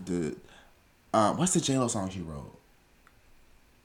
Girl, which one? She's only written one. That's the gag. Baby, I don't know why you treat me so. That's Foolish. That's Foolish Part 2. Yeah. Which she could drop too, but that's a dub, because you're only going to get 1 point for that. You're not getting 2 points for that. Yeah. So, but anyway, my point is, it's a game of strategy, because Keisha, although people play in her face, Keisha had a super solid run. Keisha has 3 albums that undeniable. You can press play are there and go through the album song for song and not skip. Right. The Way It Is, A Girl Like Me. What's the other one? Girl, I don't know their albums. No, the third one bangs as well. Hold on, because that one has A Different Me. It's a different me. A Different Me. Them first 3 albums, they bang. Yeah. So Ashanti to me has bangers as singles and features and features, but not album, but not bodies of work. That's why I say. But can she play features though? She can. Yeah, she can definitely play features. She can do features. Yes. Oh, that's what I was thinking of. Always on Time. There's no touching that. Can't touch that. Keisha can't touch that. That was a hit. That was like a top 2 hit. Baby, I'm not always there when you call. Listen. Yeah. So that's why I feel like it's a game of strategy. Keisha needs to, and at first it's gonna be like, oh, Ashanti's whooping her ass, but then she needs to come and haymaker in the middle, and that's where she'll win. With that last night, that's where she'll win. With that trust, right? With that motherfucking, I should have cheated. Love, make me over, make me over, make me over, make me over, make me over, make me over, make me over, make me nice. Listen, yes. Okay, that's more of a Keisha deep cut. Make Me Over is definitely a deep cut. That's not like I would. That's she got to do Heaven Sent. Heaven from Sent. Heaven. Yeah. Okay, like that. Yeah. That's what we're gonna see. Make Me Over is one that she could drop to burn. Yeah. She needs to have a Keisha, sis, if you're listening, I know you're not. Although you don't have me blocked. She has everyone else blocked. I'm not blocked. I'm not blocked. Ashanti blocked me. Ashanti has me blocked. Same. Ashanti has me blocked. Same. Why? What are y'all doing? Y'all some messy bitches. 2010. That's all it was, man. I was some messy bitches. Y'all was probably taking part in when the gays were dragging her for no reason. Probably when she was scooting. That's what I think. That's what I think most of you gay. That's what I think most of y'all got blocked. I think Ashanti blocked me like literally 2010, 2009. 09. Yeah. Sasha Fierce era. Yeah. Is when she got me up out of here. That's probably when I got blocked. I don't even know when I got blocked, but that's probably when I got blocked. But yeah, like I said, it's a game of strategy. So if Keisha let Ashanti get the first 5 and in the last one, because that's how it works. They hit you with bangers in the beginning, and then they hit you with their biggest banger, or the last 2 big bangers at the end. And then Keisha just needs to win the middle because she has more, in my personal opinion, hits. Keisha has more hits than Ashanti. Ashanti just has a bigger top 5. Y'all gonna get dragged. Y'all gonna get dragged on the internet. No, I'm not. I think that's not taking. Ashanti stands are serious, and they are. They're also 40. Okay. Like, we'll focus on taxes. But no, Ashanti has a mass. Like that's what I was saying. Ashanti has that 5 to 6 songs that are like huge. Rain on Me. Mm-hmm. Baby. Listen, baby, rock with you, baby, rock with you. Yeah. Oh yeah. That's what I'm saying. She does have some stuff. She does. And Ain't It Funny? Ain't it funny? That's what I was thinking of, the J-Lo song. That's the one she wrote, co-wrote. Yeah. So I think that'll be an interesting versus. I think. Side note: Gucci beat Jeezy. Period. Thank you. Hello. Period. He didn't. Like, what the fuck you talking about? Y'all, Gucci set was... Listen, period. I'm not going to lie. There was a point where I was like, wait a minute. Gucci beat his ass. But there was a good 7-song run towards the end where Gucci was playing anything. Sir, we were in 2007 on Jeezy's side. The whole time. In... multiple ranges. With Gucci. Listen, I'm not denying Gucci said, I'm about to play some of my new shit. But and then Jeezy would follow up with a song from 03. But we none back of those, to the big ass tall tees and shit. None of those new hits are actual hits. Bitch, let's keep it about, because first of all, Gucci fucked himself by not playing like 3 massive records that he has. Well, maybe he had the rights to it, child. I don't know. So that's why he lost. It wasn't. It wasn't an ass whooping, but he lost. All right. Well, okay. Next case. We'll agree to disagree. It's just a from Decatur. That's all that is. Period. He shouted out Wesley Chapel so many times, and I was like, so many times. Bitch, I was like, this is me. My hood. Period. Oh my mama. That's my hood, nigga. I was so ghetto that evening. Yeah. I was too. It was a lovely. My cousin FaceTimed me. She was throwing her ass against the wall with her daughter recording. I was like, this is so. It was everything. Anyway, sorry. So urban. Anyway, the next topic, Malik. Do you want to take this one? It's the So there's a viral video going around with a man named Kevin Samuels. He is a YouTuber, and he has a YouTube show where he gives his callers dating advice, life advice. And there's a 7-minute video going around where there's a woman. She calls in. She's a dark-skinned black woman. She describes herself as, she makes 6 figures. She has a child. And she's telling Kevin that she wants a man that also makes 6 figures, that's also a boss, a baller. And Kevin is trying to level with her, let her know, in his opinion, that she does not qualify for this type of man. This man is out of her league because she is a single woman with a sketchy baby daddy. Does she have 6 figures? She does make 6 figures. Okay. But she's an average looking woman. Date a white man, sis. Agreed. If she wants that type of man, she should date a white man. What I meant was date outside your race. But I think the conversation. If you have to. I don't normally give that advice, but in her case. But my thing is, she described herself as average looking. No, he did. He pressured her, in my opinion, to describe herself. He basically was like, "You ain't a bad bitch." That's all. That's what he said. He said, "You're not," and he held his position, saying, "You're not a bad bitch." He was like, "You're not young. You're not a bad bitch, and you got a child." That's it. Everything's it's a no for me. Right? You don't check any of the boxes. Any of the boxes. Right. But overall, I thought his argument had weight, but I thought the way he delivered it was disgusting. Yeah. It was bad. There was a lot of misogynoir. Very misogynistic, and I also think that that conversation, that video really raises the conversation around desirability and who gets to decide who is desirable and why. Right. And I think that we see a lot of times where we see black men that come to affluence, some type of wealth, and I mean wealth, community wealth. Right. They make more than their cousin. Thank you. Okay, because I was about to specify. That's why I'm being very specific. Where they make more than people around them. Right. They get this very elitist attitude where they don't want to be bothered. Now, well, specify. They don't want to be bothered. They don't want to be bothered with that. With an average looking woman. With an average-looking black woman. Average-looking black woman. Specify, because they date handsome white women. They will date an average-looking white woman. White women just like their daddy. Yes, because whiteness is close to proximity to winning and to wealth. And people want to be around that.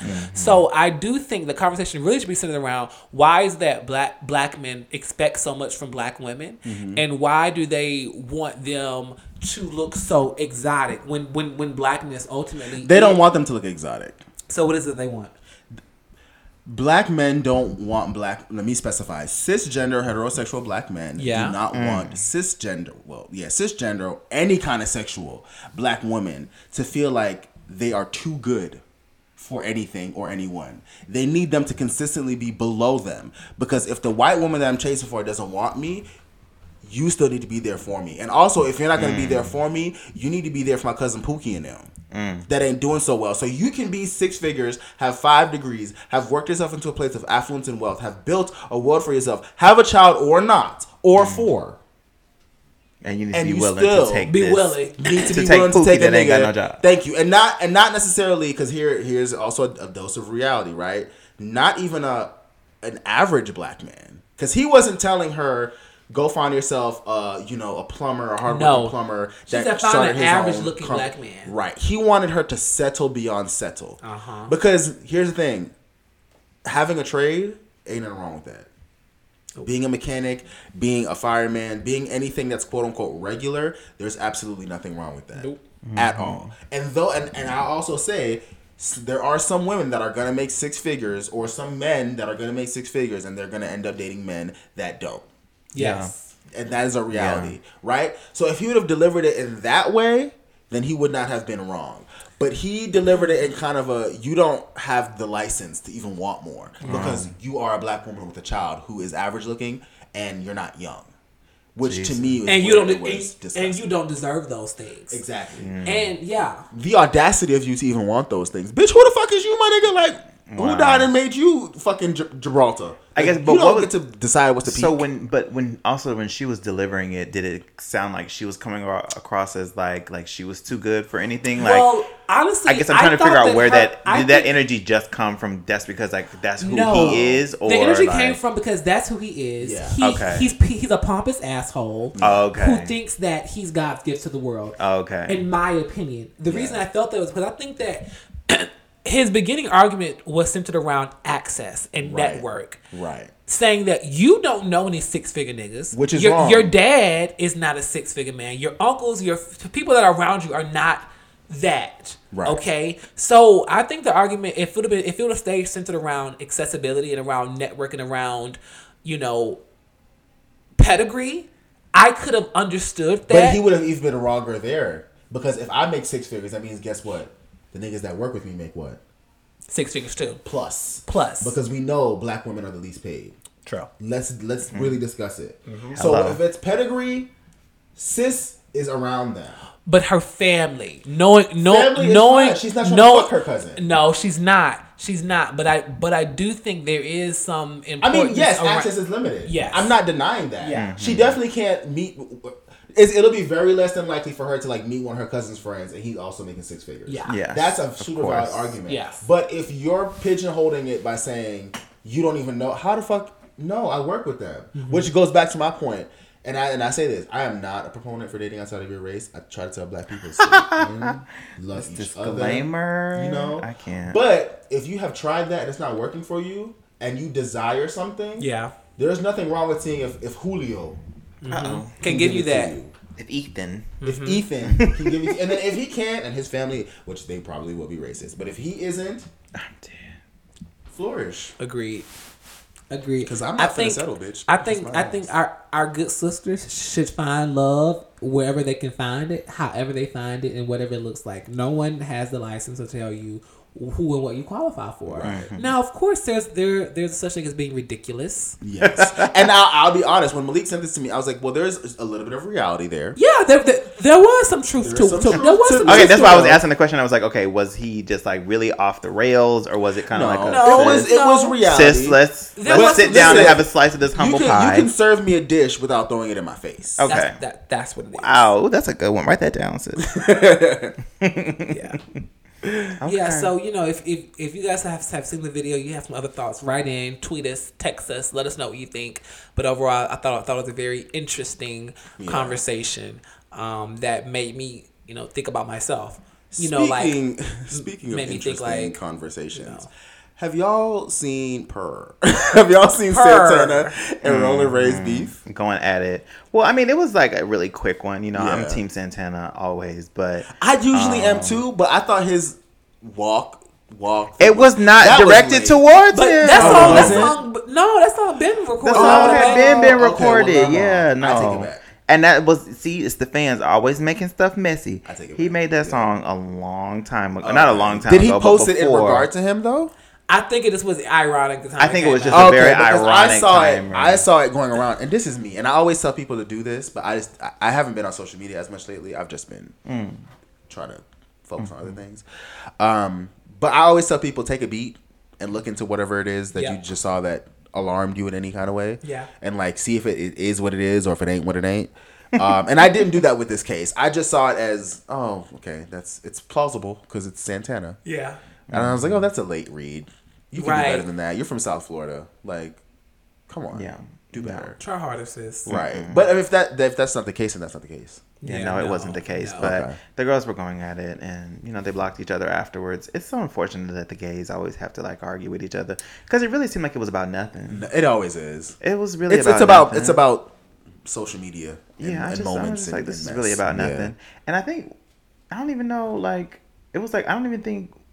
Who started it? Because it was somebody else started. Somebody tweeted either Roland Ray or something like that. Somebody tweeted Santana a question about Roland Ray. Santana retweeted it. It was a little shady. And Roland Ray said, you ain't have to respond to the fans. Sweetie. That's true. Yeah, that's period. Okay. Yeah, that's what it is. Yeah. Somebody was saying something about like you worried about him. And he was like, girl, I'm not worried about nobody else, especially not him or something like that. Yeah, exactly. And Roland was like, bitch, you ain't have to respond to that fan. Right. Yeah. You didn't have to say nothing. If you really not paying attention, not not really pressed. don't care, Exactly. then like why even But say anything at all? He took a moment to shade him. Yeah, Okay. And which you know, means but honestly, everything. and I do think reading and gagging is sport to a degree. It is without So question. let's be clear. Sometimes you do have to get a bitch off her rocker and just and go for her chin, even when she's not expecting it.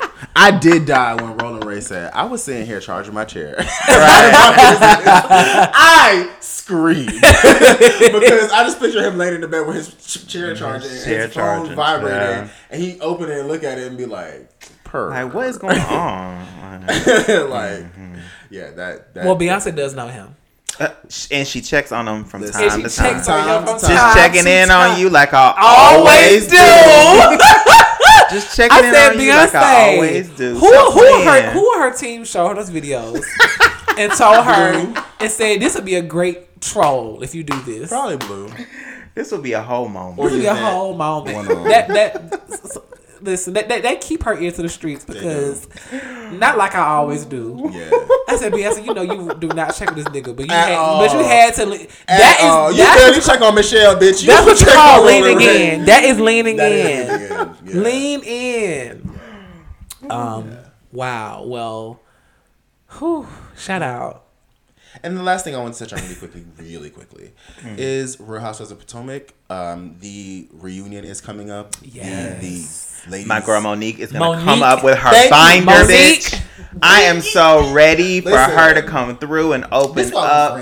I'm so ready for her to come in there and just shut Miss Wrinkle Neck Giselle up. The Green Eye Bandits, bitch. Her and Robin. Oh, I'm so ready for it. Karen, I'm and they ready. said it's 4 parts.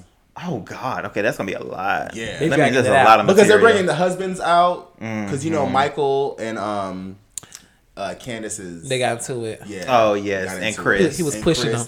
And Chris, I'm happy Chris came to the reunion because I think the part that I've always found it so annoying about this whole season with the whole Monique thing is people kind of like swept the fact that this girl was fucking with my family. Mm-hmm. Candace was purposely talking about I wanted to the fullest extent of the law. Like, what the fuck are you talking about? Yeah. And then everybody was so surprised when Monique is gonna fight back. Like, what are you talking about, girl? I'm not trying to go to jail. So yeah, I'm gonna have somebody. She was waving a knife at somebody before. Thank you. I want this to speak to her character because this is what she did.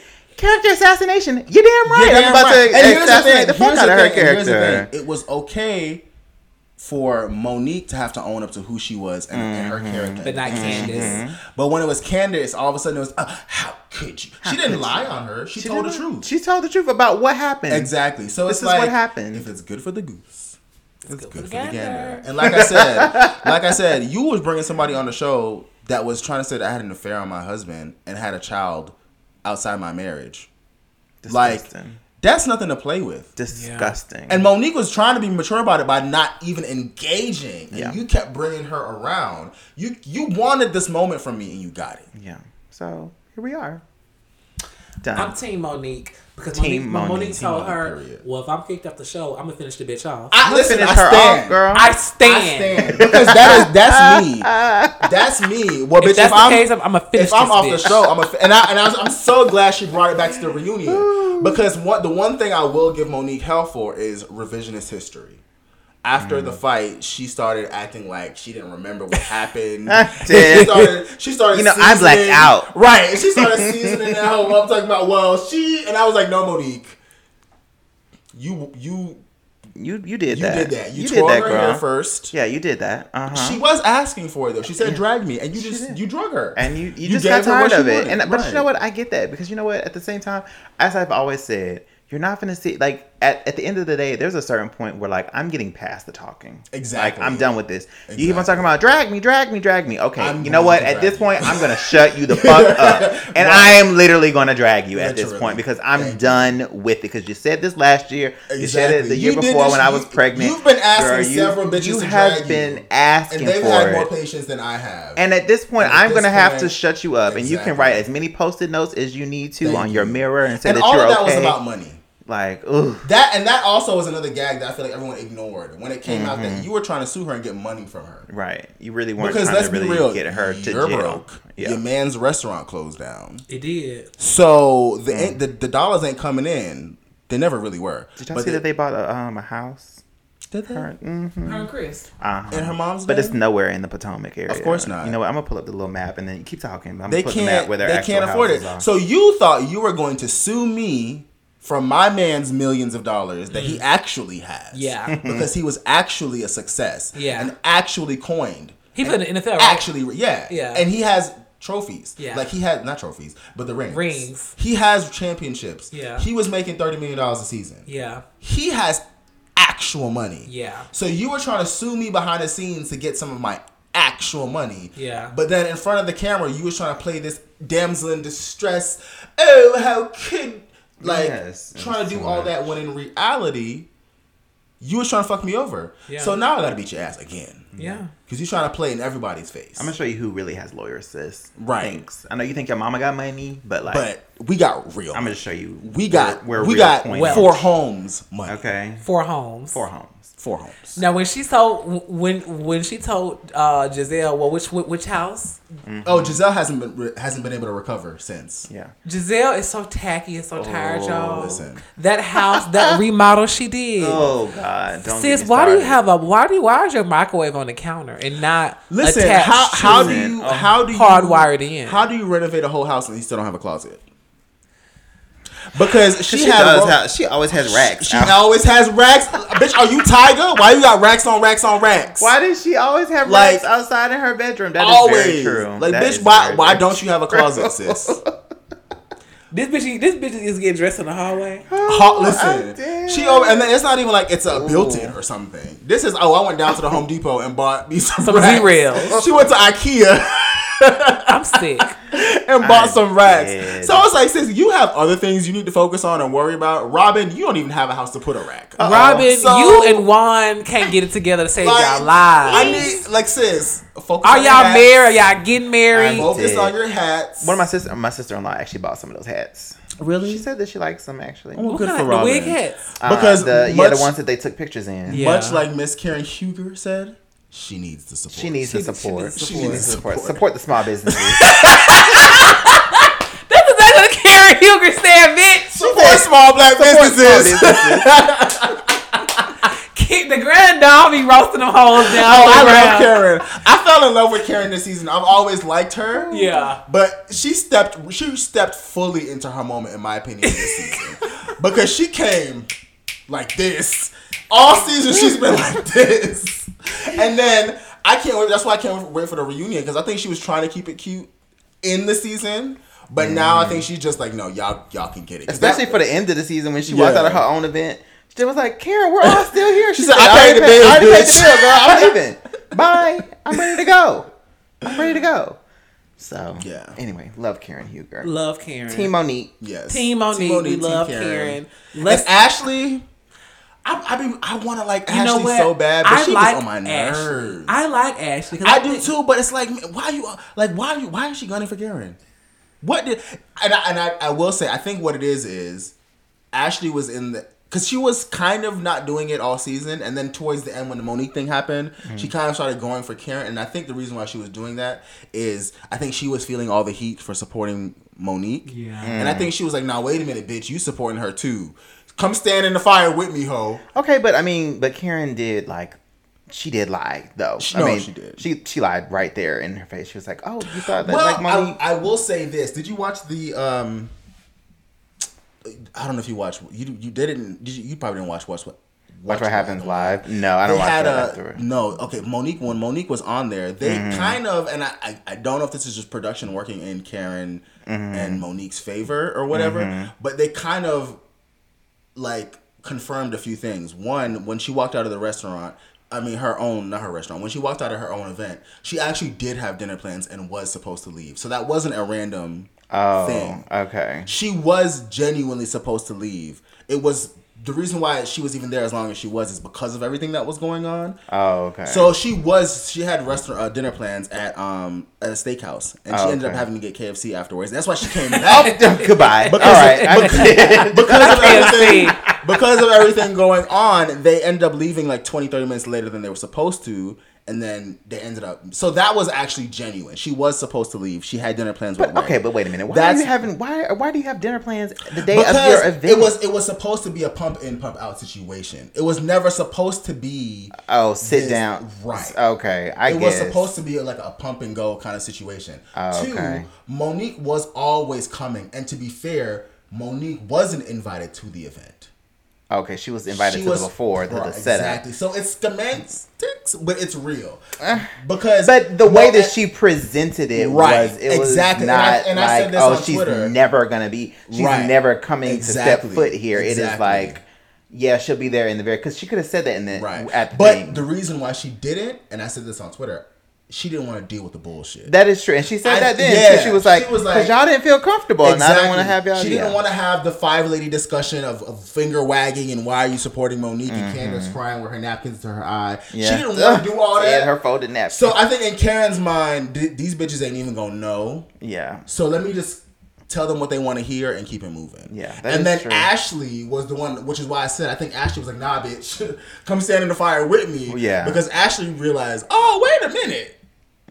Things aren't as they quite seem. I mean, they are, but they present a little differently when you know the full facts. Because think about it, if they never knew, they never saw Monique, so they would have all came, and it would have been no fuss, no muss, no nothing. Yeah. So it did look like Karen was trying to rush her out of there, though. She was, because again, she didn't want her to be.